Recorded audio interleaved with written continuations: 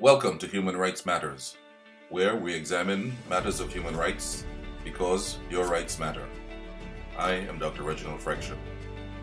In this episode, we will continue to examine what's going on in policing.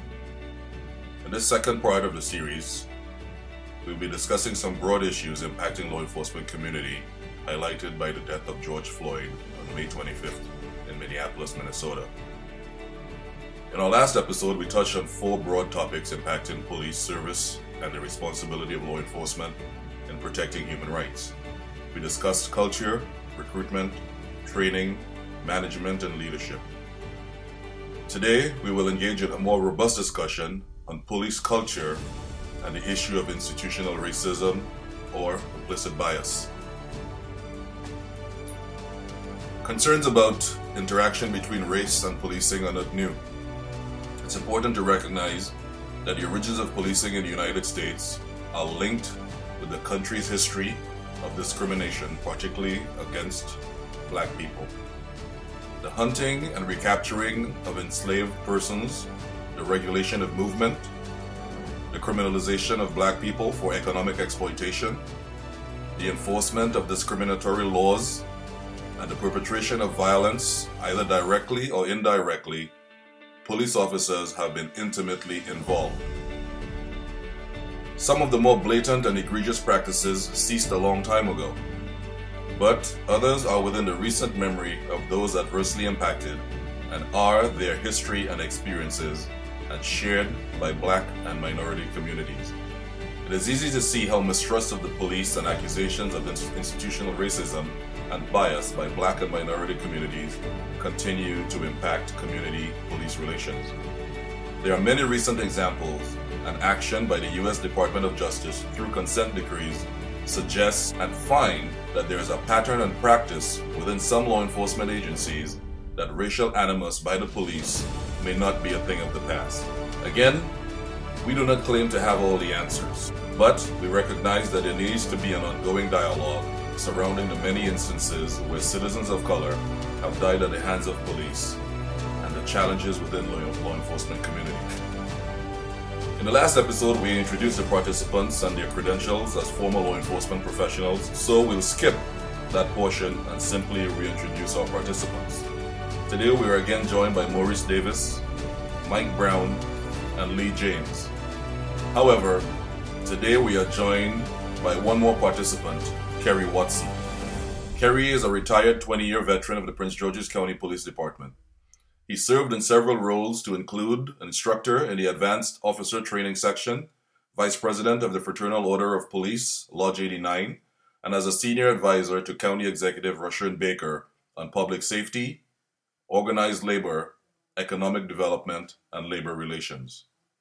Again, the guests today are providing their own personal view as experienced law enforcement professionals. The views expressed should not be taken as an expression of policy or positions of any organization that they may be affiliated with. For some time, there have been accusations that within the law enforcement community, there is systemic racism, prejudice, or bias that have negatively impacted communities of color, in particular Black and Hispanic communities. We'll use the term institutional racism for simplicity to cover terms such as prejudice, bias, or implicit bias. So my first question is, what specifically does the term institutional racism mean? Does it mean that the vast majority of law enforcement officers are racist or prejudiced? Or are actions deliberate? Or are officers acting in a manner without intent? That when you start layering a flawed system with policies that are inadequate or doesn't quite take into consideration the community's needs, the type of community, when we start labeling communities as high crime, high drugs, whether it's driven by department statistics because it's a measurement to show how successful they are, the issue of zero tolerance that's layered on top of that, which then causes some form of harm, which I label structural violence. And then how do we ensure that quality or some form of quality is maintained? And we don't know the definition of that, at this point. what kind of things do we need to put in place to make sure that the vestiges of racism on which the system was built are exercised basically or mitigated. Mm-hmm. So I want to try to see if we can start off on something that we agree on. And the first thing is policing has a history rooted in the hunting of slaves. Mm-hmm. Are we in agreement or not that this may have been inception of this racism built into the system? Go with you, Mo. You want to start off? I think, if you go back to Sir Robert Peel and you start talking about how we got to the point where we had formalized patrols, certainly the paddy rollers and the chasing of slaves had something to do with how we started to learn policing, because we had to keep the slaves under control. We had to intimidate them, put fear in them. And of course, when we finally got to the cities, they put the slaves into one particular area, usually in a downtown area. And so fast forward to the 50s and 60s, we ended up with projects where we had lots of people of color crammed into a certain area so that we could watch them and patrol that area as a area of target rich for undesirables, which would have been, i.e. slaves or people of color. And so, yeah, I would agree that slave catchers and policing are connected in some way. I would agree with that statement. When you talk about American policing, I think there's a lot of roots in that statement. When I think about the fact that the department that we came from, the first two African Americans didn't get hired until 1967. But the department had been around since 1930, 1931. You think about it, all of those years leading up to 1967, you call a police officer for assistance, you getting a white guy. So I think there's some merit to certainly that statement. Mo mentioned the 50s and the 60s and the civil rights movement, et cetera. People trying to get their voting rights, et cetera. And when you saw the Bull Connors and you saw the officers that were preventing people or spraying people with hoses and sicking dogs and all that, those were white guys. To add on to that, you make a great point. When a lot of people talk about what our opportunities are in policing, in society, things like this, they forget how short that period of history, how near that was. I mean, first officers in Prince George's County, black officers were hired in what, 67? Yes. Yeah, that's one generation before me. Right, yeah. And to think that those two officers had any real input or any real ability to make a change in the police department, of course they didn't. Actual voices of color that could, create some type of change in that environment. Right. Yeah. Mike? Yeah, so I had an original thought, and then I started to process what you all were saying. And if you take that 1967 to the present, and you look at the number of African-American police chiefs, police executives, and elected sheriffs, and then I asked myself, did these folks buy into a system that wasn't designed with our best interest in mind? If we agree on that first statement, that policing has a history rooted in, the hunting and recapture of slaves, mm-hmm. then I would assume that we're going to be in agreement on this, that policing also has a history of enforcing laws that's specifically targeting African Americans and other minority communities. And they were also responsible for acts of violence or complicit in acts of violence that were not even legalized. True. And I'll give you an example. Jim Crow laws, really designed to, and segregation laws, really designed to keep blacks and whites apart, less than, treat us less than, etc. Well, who was responsible for enforcing those things, those laws? Police officers. American policing, again, was designed to keep certain folks like us in our place and not allow us to get the full benefit of this, of what we're really about. Any dissenting views on that? Actually, yes, I do have a slightly dissenting view. Okay. I would make an argument as not only to do with race, it might even more have to do with money, socioeconomic factors. Mm-hmm. Because if you look at neighborhoods, let's use neighborhoods in Prince George's County, like Woodmore, you don't see police patrolling the streets because there's not very much crime. It is a high income area. You don't see violence, and you don't see violence from police officers on Black folks. Mm-hmm. Well, I'm talking historically. Historically, you're right. You're right. But I think the source, the root of it, has a lot to do with money. And if you have money, you're less likely to be impacted. But you said something to me once, not too long ago. It's one thing to be poor, and it's another thing to be poor and Black. Mm-hmm.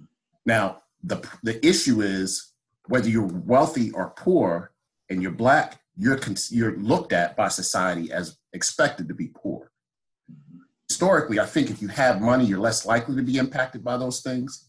The problem is Black folks are more likely to be poor than by ratio than anyone else. Let me ask this other question then. If we have the roots of a system designed to disenfranchise or target minority or non-white communities, and the argument from either individuals or as a collective that there's no systemic racism within law enforcement, can anybody suggest a point in time where those attitudes from the 1800s, 1900s, or even to today, and where those perceptions, attitudes were exercised from the system? No, I don't think we can say that. The struggle continues.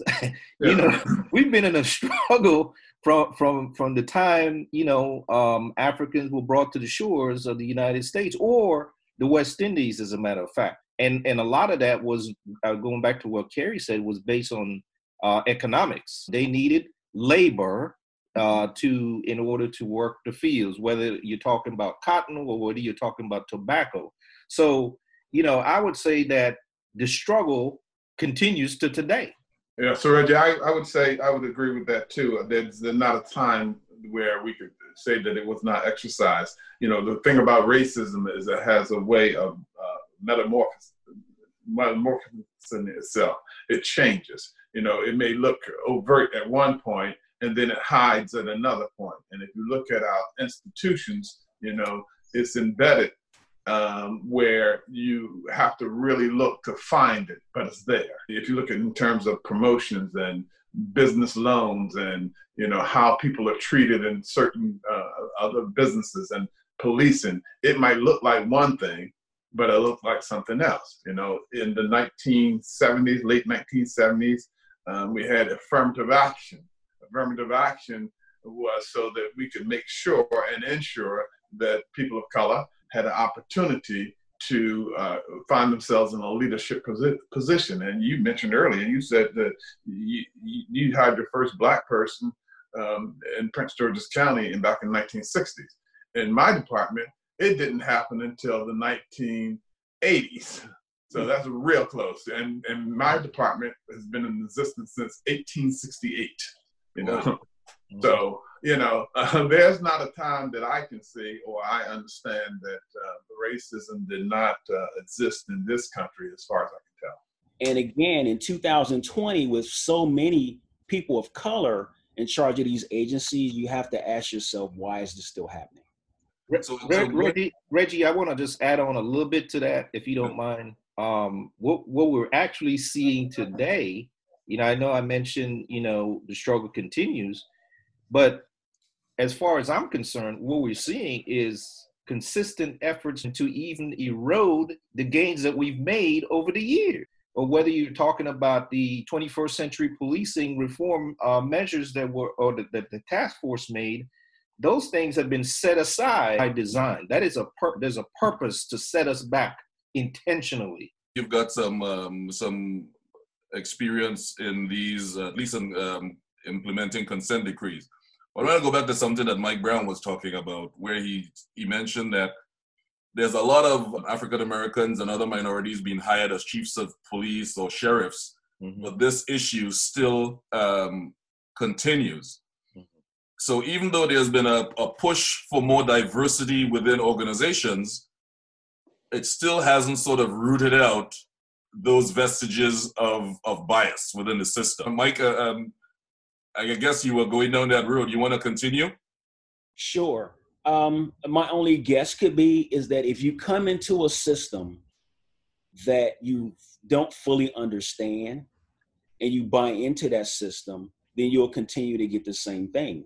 And it's interesting because more of our people of colors in leadership positions have more formal education, but they still started at the bottom and rose through the ranks within a system that they probably didn't fully understand from a racial impact point of view. I want to just add something.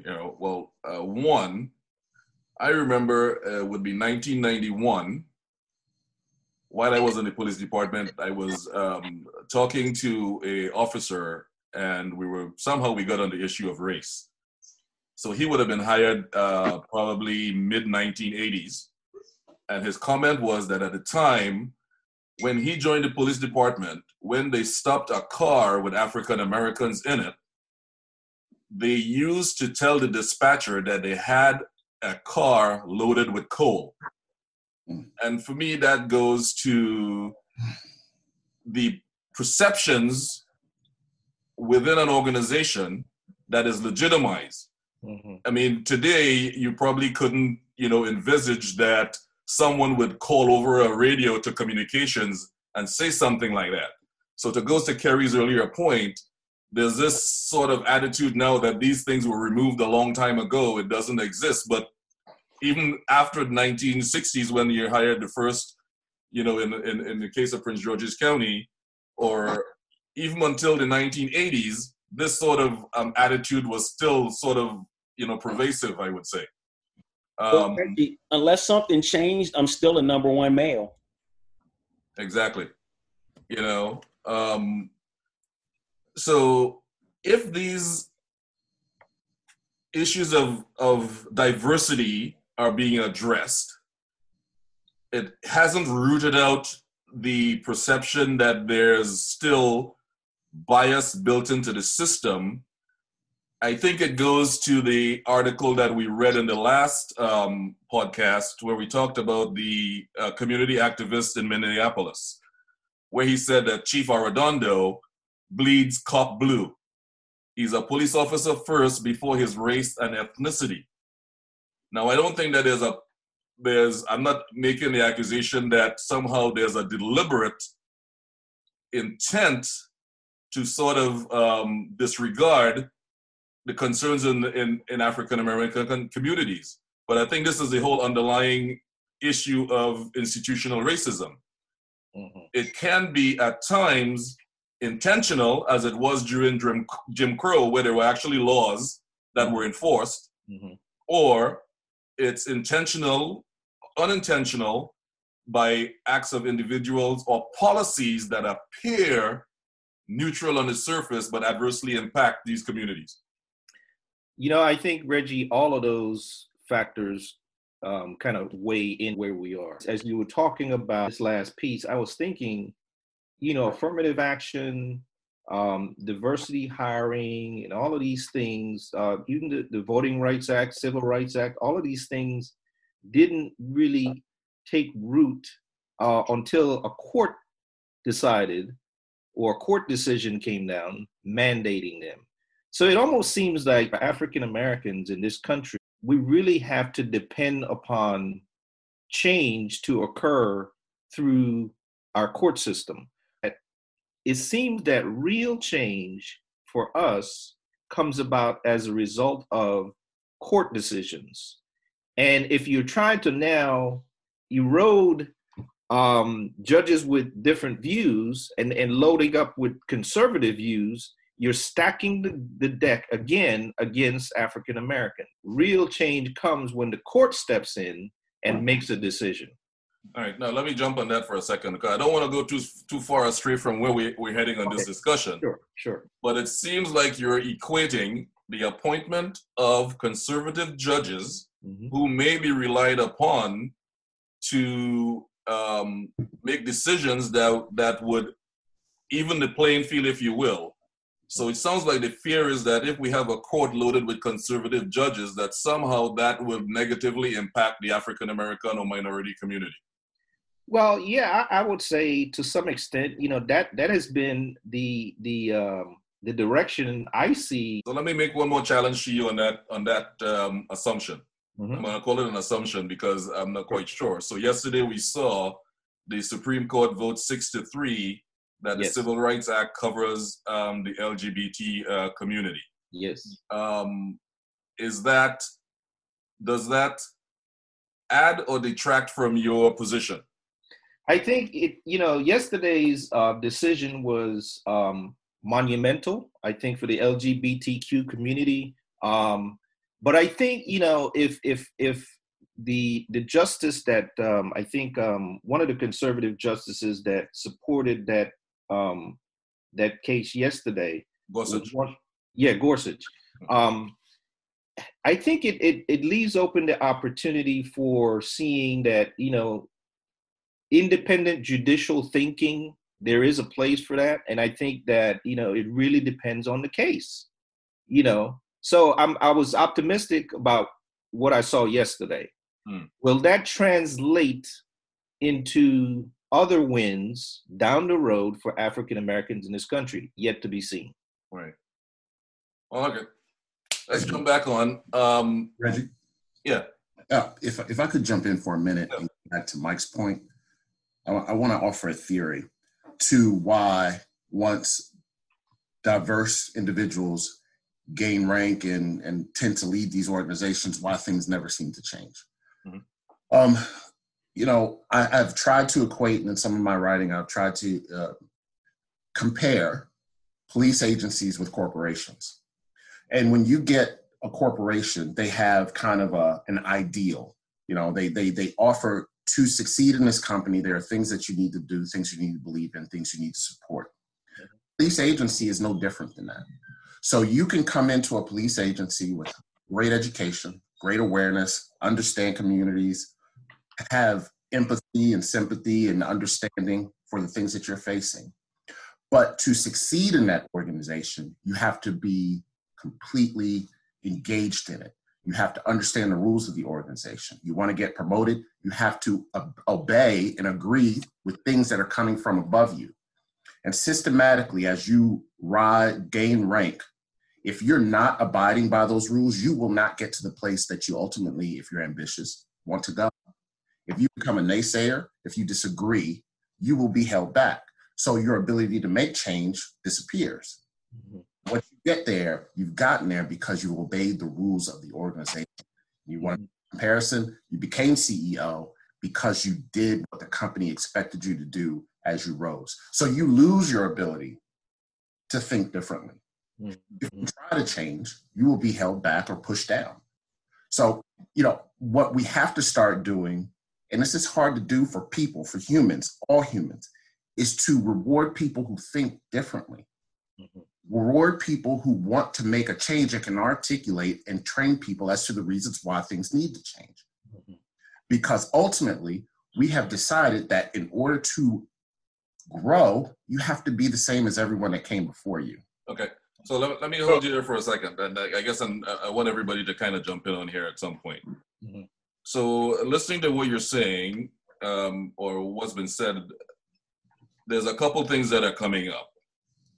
We've had the diversity issue trying to be addressed. We're hiring more, minorities, females, African Americans. They're getting into more leadership positions. We're having a big discussion now about police reform. And it seems like what you're saying is that this is a legitimate concern, because even though we've had minority leaders in positions of power within the organization, there still has been a lack of accountability to the community for the places that we've been, right? Why this system persists. Mm-hmm. But also it goes again to this claim that you're a cop first before your race and ethnicity, because you're conforming to a process, an institution for advancement without really addressing the concerns of reform, because we've been talking about reform within law enforcement for a long time. So this seems like a really sort of a cyclic sort of situation. I mean, so what is the end result? Because at the end of the day, we're talking about accountability to the community, right? So how do you get individuals within an organization or an organization to inform or implement policies that address this sort of systemic bias within the organization? So Reggie, you started off your question by talking about a chief that bleeds blue, and I think the answer is in that question. What does it mean to bleed blue? Does it mean that you have a separate and distinct organization from the organization? Is that some type of code that says that we take care of each other, but we don't obey the law, we don't obey the rules of society? Does it mean that we are separate and distinct from them, like in an us and them situation? So that's something that needs to be answered. What does it mean that you blue? Now you could say, well, yeah, we all former cops in one way or another, and so we all have this fraternity, sorority type of feeling. But it doesn't mean that because we are friends, because we work together, it does not mean that we can just ignore the community that pays our salary. Mm-hmm. And that put us in place.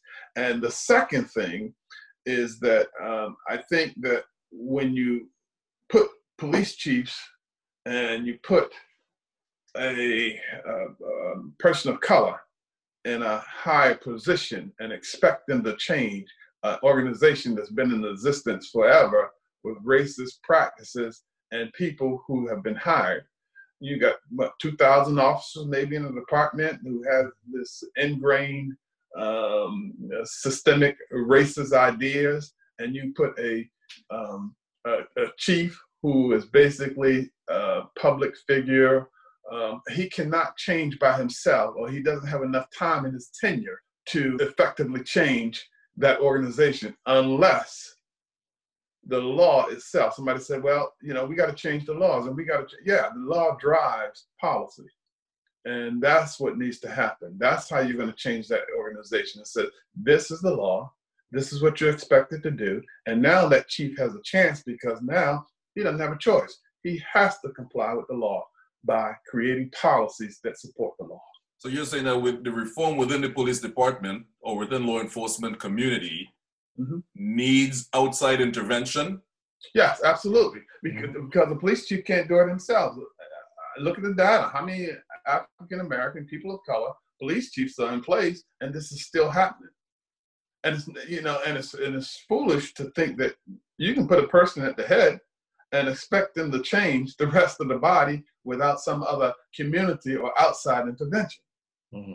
Right, Mike? It can't happen. You just got a police chief who's detached from his majors, colonels, lieutenants, sergeants, corporals, officers who have these ideas, and he comes in by himself, or she comes in by herself and tries to change that. And you're expecting to change that department by yourself, when there's an element in the community that also supports the status quo. Right. Mike? So you asked, well, how do things change? Well, yeah, you can have a conservative Supreme Court, but we've had that before, and God has provided us with beautiful minds that were able to come up with arguments that was public arguments to challenge those ideas, and we prevail because right is right and wrong is wrong, and right always prevails. Hey, Mike, you want to jump in there? Yeah, I like Kerry's analogy using the corporate structure. I think that was a good way of explaining selling your soul without coming out and saying selling your soul. Yeah, you're right. But also something that I think Lee and Kerry spoke about. There's a brilliancy hidden within this. When you look at the Supreme Court judges and the appointments and all of that. And what I think the brilliancy of this is, none of this is done in secrecy. Everything that's done, it's all being done right in front of us. We're just not paying attention. Reggie, I want to speak on the question you asked earlier regarding chiefs, minority chiefs in particular. It's a tough balance, man. But really trying to understand, how do you make this work for everybody? I think most chiefs go into these jobs with the idea that they want to make a difference. And part of the motto that we always use is that I want to leave this place a little bit better than it was when I got there. And so you try to work try to understand your constituencies, what are the needs, and then you try to work to make those things happen. Whether you're talking about the community, whether you're talking about your bosses, or whether you're talking about your officers, that it's a tough balance, because what eventually comes about is the reality of the culture of the organization that you're in. One of the biggest things I learned is that you've got to listen to people. You really have to take the time to listen to what people are asking. What are they really asking you for? It really is overwhelming for minority police chiefs to think that they can go into these organizations and turn them around. Most police chiefs, the average is 3 to 5 years in office. That's not enough time to change a whole lot of stuff, especially when you're talking about the culture. Those that do survive and those that do last a longer period of time are normally in departments that are smaller to medium size, have a good relationship with the community, have good relationships with the elected officials, great relationship with the officers. But any one incident can change all of that overnight. Right. We've actually stepped into this whole issue of accountability. And so far we've hit that if we want to reform law enforcement, it looks like it's best if it comes from outside policymakers. What you're saying right now is, last week we touched on the issue of recruiting, but in terms of accountability, if you're inheriting your command staff, you're actually inheriting the entire organization. Not only is recruiting an issue, but how do you maintain accountability within an organization where you have to set these parameters about what's right, just, and in best interest of your community, given that you have people within the organization that's existing that is not conforming to adherence to the protection of rights. Mm-hmm. We talked about the general orders, and it's a guide. Mm-hmm. So if we have these rules and policies in place that aren't specifically addressing abuses of power, essentially, and it's even more egregious when you have somebody that comes in with racial biases, right? No academy teaches that. So they're coming from the community with this attitude already. They're now put in a position of power or with power, right? So when you start layering this and you're talking about accountability within, what needs to be done? Because we already have policies in place. Do we need more policies?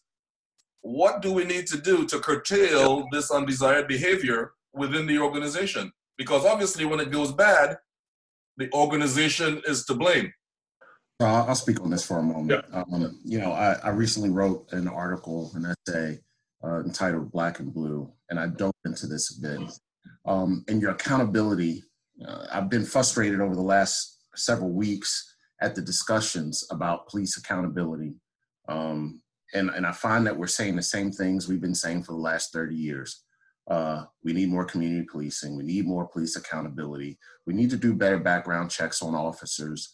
We need to find better recruits. All of these things we've been saying for 30 years, yet we're still marching in opposition of an act of murder in Minneapolis. Then you start asking yourself, well, what is the root of the problem if all these things are allegedly being addressed? But I would argue we have never heard a county executive or a mayor stand up in front of his or her community and say, you know, it's my goal that next year we will arrest 40% fewer people and we will write 55% fewer traffic violations. No, on the contrary, what they say is, we are going to clean up the streets. We are going to get officers out there enforcing the laws to ensure that our communities are safe. They say, and then they hire a police chief who has been told, these are my expectations. Get the crime numbers down. We need better. So that chief is then incentivized and motivated to push that message down to the frontline officers. What you have is the weakest person in that totem pole that's told to go out and aggressively pursue people who have committed crimes. And if they, at the end of the month, if their numbers don't look like they've been doing any work, they are not promoted, they are not given transfers to jobs off of the street, all the things, all the rewards that people are naturally looking to attain, they will not get because it is perceived that they are not working. Right. So, I mean, so Kerry, you bring up, it's actually two issues I think you're touching on there. Still, one is the task or the direction that's given to the police chief and the issue of crime reduction, but still, you still need some level of accountability within the organization because it goes to the heart of how these duties are executed. So again, what is it that needs to happen within the organization? We've already have rules and policies in place. What else needs to be done in terms of accountability to mitigate the exercise of improper exercise of your position of power when you couple it with a bias or animus towards minorities? So, Reggie, can I jump in there? Yeah. So I think there's a disconnect between the chief executive officer, be it sheriff or police chief. There's a disconnect between his or her philosophy and the policy manual that you spoke of. So, for example, we know that there's chiefs out here with policy manuals that were signed 2 chiefs ago. So does that chief's philosophy on policing, is the policy in line with his or her beliefs? Or is the policy manual just something that's there because it's always been? I know, but again, what do we need to do if we're talking about accountability? So if we're talking about accountability, what else needs to be done other than policy to make sure that people are conforming to the things that we want to see, where they're not abusing their positions of power in minority, poor, disadvantaged communities? The chief or sheriff needs to set the tone, and it needs to come from the top and filter all the way down. But isn't that what's happening now? No. Again, as that disconnect, what's happening now is we follow this policy manual and we make decisions based on the manual as opposed to what's right or what's expected from our leadership. Mo, you're saying something. Yeah, I was going to say what needs to happen now, because we've tried that. We put chiefs in place, and just as Kerry was saying, I believe it was Kerry, that he tends to be an island by himself trying to change a massive organization with thoughts, ideas that's been around for years. I think the answer is in what the public is doing right now. All the protesting, I mean, it's a scream. The protest is a scream saying, we want accountability, we want reform, and we want it now.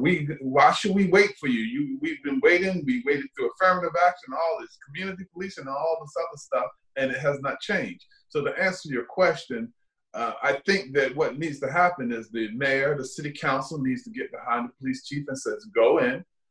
This is the idea. These are the ideas. Clean out whoever you have to clean out, but blow it up. And I think the right idea, even though I think some people are too radical about defunding the police department, what they need to do is I think they need to think about they're on the right track by saying some services police don't need to do.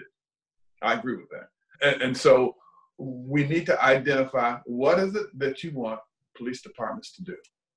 Well, one of the things I hear you saying, it sounds like you're talking about discipline. If you're Well, talking me? about going up the system, yeah. No, I'm actually talking about accountability, being accountable to make change in your police department. And yeah, I guess you could call it discipline, getting people out who have the wrong thinking. The time is now. We don't have time anymore to have men of color die at the hands of police anymore. So we want change, and we want it now. And whatever we have to do, we have to be rigorous enough with ourselves, the mayors, city councils, to say, go in, get the right people in place, get the wrong people out of place. What is the problem with discipline at this point? Is it not happening enough? Is not severe enough punishment?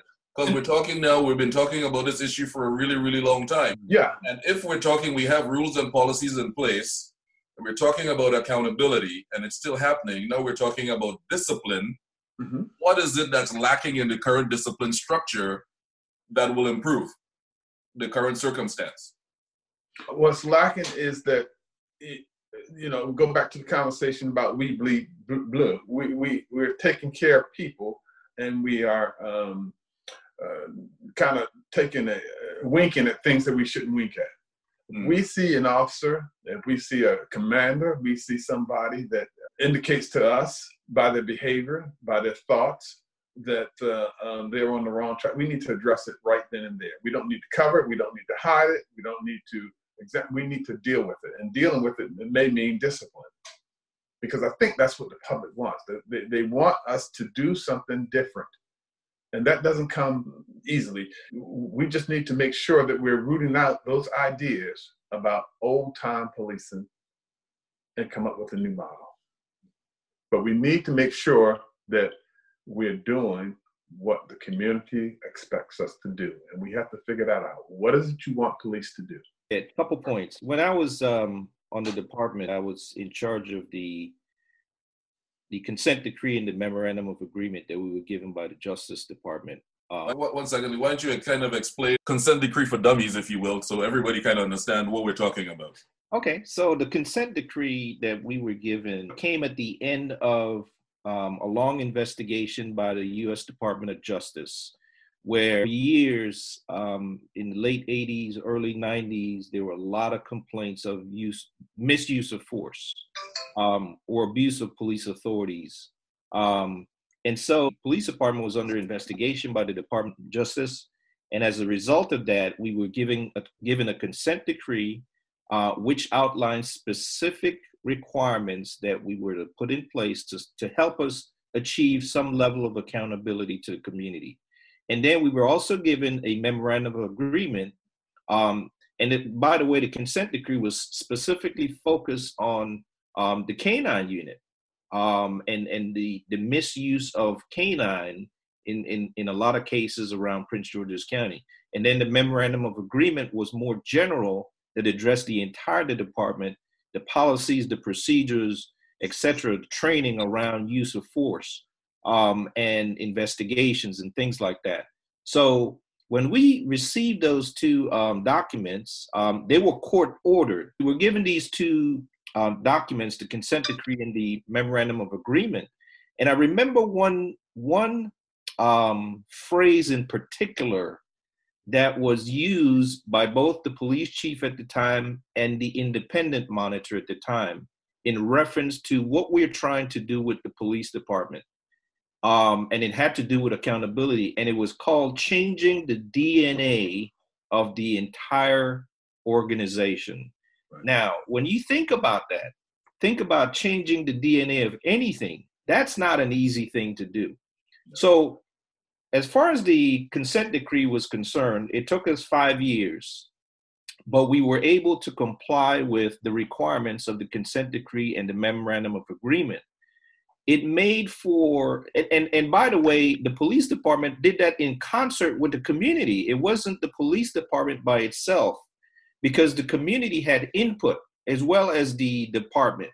And I'm not just talking about the command structure. I'm talking about, because I remember going down to the Fraternal Order of Police and presenting what the requirements were, and trying to get buy-in from the fraternal order police. And for the most part, I think our department, when I look back on that era where we went through a consent decree and a memorandum of agreement, a lot of the things that were implemented, better reporting when it comes to use of force, better investigations, your special investigative response team, all of these things came about. Changing the way that the canine handlers use the canine in response to some of those use of force things. So when I think back on a lot of that accountability measures that we were trying to put in place, I think the department is much better than it was prior to 2004, because that's when they came into effect.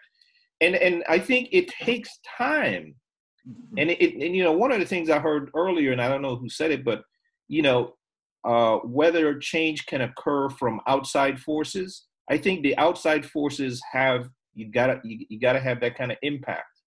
But I think most effective change will come when we continue to have people on the inside, on these police departments, that see the global picture and understand the global picture and can work within the structure that they're given, incorporating the community's views in order to make things better for everybody. So I'm hearing about defund and destabilize and dismantle and all this kind of stuff. I think a better term for me would be to redefine. And I heard somebody say it there earlier. Redefine what is it that you want the police to do, and then support that. What is it that the community needs from the police, and then support that? Let me ask you a question, Leo, back on the consent decree issue. Yeah. Because I think it's important what was said in there. The phrase that you use is that one of the recommendations was that they needed to change the DNA of the organization, which means then Reggie, that was not a recommendation. That was the phrase that was used by the chief. Right. Oh, it was you. Okay. But to change the DNA of the organization. Mm-hmm. Now that means that whatever infraction was being investigated basically permeated the entire organization. Because, if it's within the DNA, it suggests that it's widespread, pervasive, sure, as an organization. Sure, right? Absolutely. So there was things that were recommended to improve the training policy, how the canines or dogs were used. Mm-hmm. Was there anything that talked about the way these infractions had been handled in the past, in terms of if an officer was deemed to have, used their tools inappropriately, was there any recommendation on increasing more disciplinary action? Well, there were recommendations that addressed internal investigations, and there were also recommendations that looked at, but more accountability around internal investigations, which would account for the discipline process. And so I think if your question is driving at, changing some of the discipline that was meted out or whatever, I think the recommendations, and I would have to go back and look specifically at the recommendations. There was over 100 of them, but I would think that, that there was measures or requirements in there that address, use of force complaints, and how does the department respond to the community around that. One of the things that we had in the county that a lot of places don't have, we had the Citizens Oversight Complaint Board. We have various, other committees that have been providing input to the police department, to the police chief, and specifically around, not just use of force, but complaints. And so the community, giving the community a voice, has been something I think that has helped us all along to get to where we are now. I want to jump back on something that Kerry talked about. Mm-hmm. And I had it in my notes as labels. Now, Kerry talked about basically outside direction coming from politicians. We want to reduce crime. We want to tackle crime issues. It's statistics driven. Does anybody see a harm or sees how that sort of thinking, and especially when you start labeling communities as a high crime, high drug community, when you layer that with an institutional form of bias, what impact does that have on the community as a whole when you start now labeling these communities like that? I think you are leading toward a very good point. I'll start out by saying what everyone has said is correct. All of those things are needed, but I think we would also agree, and please feel free to disagree, that not one single thing solves the problem. Not one single thing is the panacea. Sure. We are going to have to engage in a number of different areas to create the change that we're really looking for. So, to your point, Reggie, when I hit the street and I worked in the community in which I was raised, I was hurt and disappointed by feeling the pressures of that community looking at me as a sellout, essentially, because I put on a gray and French blue uniform, not recognizing that I was really wanting to make a change and wanting to do something different. So I am disincentivized, and I use these phrases a lot because I truly believe that people respond to incentives to be a part of that community anymore. They pushed me out. So I joined a different community, and that was the blue community, because I felt like maybe that was the right thing I was supposed to do. And that's unfortunate. But I have to recognize, and I didn't recognize it as a 21 and 22-year-old kid, that there's a history that has caused that community to feel that way toward me. Okay, hold on 1 second. Hold on there for 1 second, because I want to jump on this point. So you're policing in an area that you grew up in, and you feel that you're somehow returned on. You sort of embrace this new family, but the label that was given to that community internally, how did that impact the way that you policed, if you feel comfortable answering that? Absolutely. You end up joining this new community that almost perceives that community that you're policing as them. Mm. It is not us. We are not part of it. We are there simply to police it. And that is wrong. That is a problem. And you are not encouraged or incentivized to participate or become a part of that community, because you go in there and you're working on a Saturday night and you see the worst in people all evening long. And without going too far ahead, the best kind of officers, the kind of officers that we want to hire, have great empathy, are thoughtful, are patient. But understand, if you are that person, if you are sensitive and empathetic and patient, that job eats you up. You can't emotionally handle that for too long. It pulls you apart. So you either retreat, become hardened, or you break down. So we have to work on that part. And that's, again, it's just one part. And if a chief or leader is not willing to incentivize good behavior or encourage good behavior using incentives, people are going to just fall into the same thing that everybody else around them are doing. Yeah. Hey, Mike, you want to jump in there? I mean, this issue of labels and how you view the community that you're policing. Well, I think Kerry is spot on. The only difference between he and I policed in a community that I didn't grow up in. However, the desire to do the right thing and make a difference was still there. So I got a taste of what Kerry talked about. The desire to do right in a community that rejected you versus buying into a quote unquote blue family that may not have the community's best interests at heart. So I totally agree with what Kerry was saying. Yeah, Mo? You started off the conversation about using data to label a particular community or what have you. And if you're using the data to just simply label a community as a target-rich or bad community, then certainly that's not a good idea. But if you're using the data as a needs assessment, see, for me, if you have a high crime area or an area that the data requires more police service. What kind of services do we need? What's the root cause of all that crime, and what kind of services does that community need? Because what's the difference between a community that's not having high crime versus a community that is having high crime? Look at the data, analyze the data, and provide the service that's needed. And the service may not be policing. It may be something else that needs to happen, like jobs.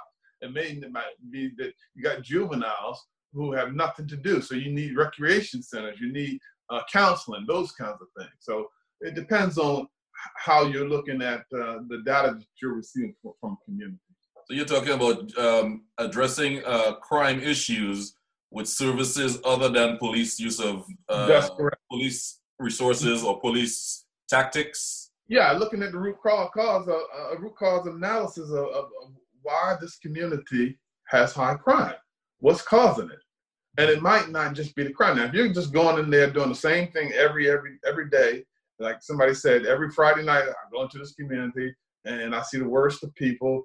And if you're going in and you're not going to, the organization is not going to try and change anything other than just enforce the law, then it's going to continue to be a high crime area.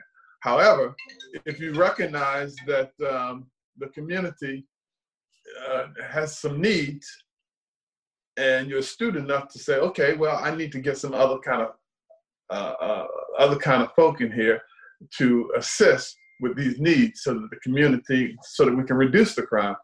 Now, the data is really effective, and I think you're using it appropriately. Right. Lee? I think when I was listening to Kerry and Mike and Mo, I was kind of reflecting back on when I first started on a police department, man. And it was in the early 80s. And a lot of the things that I was looking for was guidance from whoever my field training officer was. And I had one good field training officer that really taught me a lot about, being on the street. He was a white man. But the one thing I did learn from this guy was that he cared about the people that he was assigned to police. And he knew his beat. He knew the people in the beat, and the people knew him. But I learned from a good FTO what this thing was really about in terms of, relating to people, listening to people, going on these domestic calls and going on these calls where you have trouble with your teenager. This guy actually took the time to share with me and to teach me the right way to do things. And the thing that I think overshadows all of what policing is all about are some of the negative things that we hear about. They take precedence, and that's what sticks in people's minds, when in fact, most officers that have the right training, the right FTO, etc., even though they're coming into an organization that has all these issues, they're there for the right reasons. This would be a good time to take a break, and when we return, we'll continue to talk about understanding the community in which we work.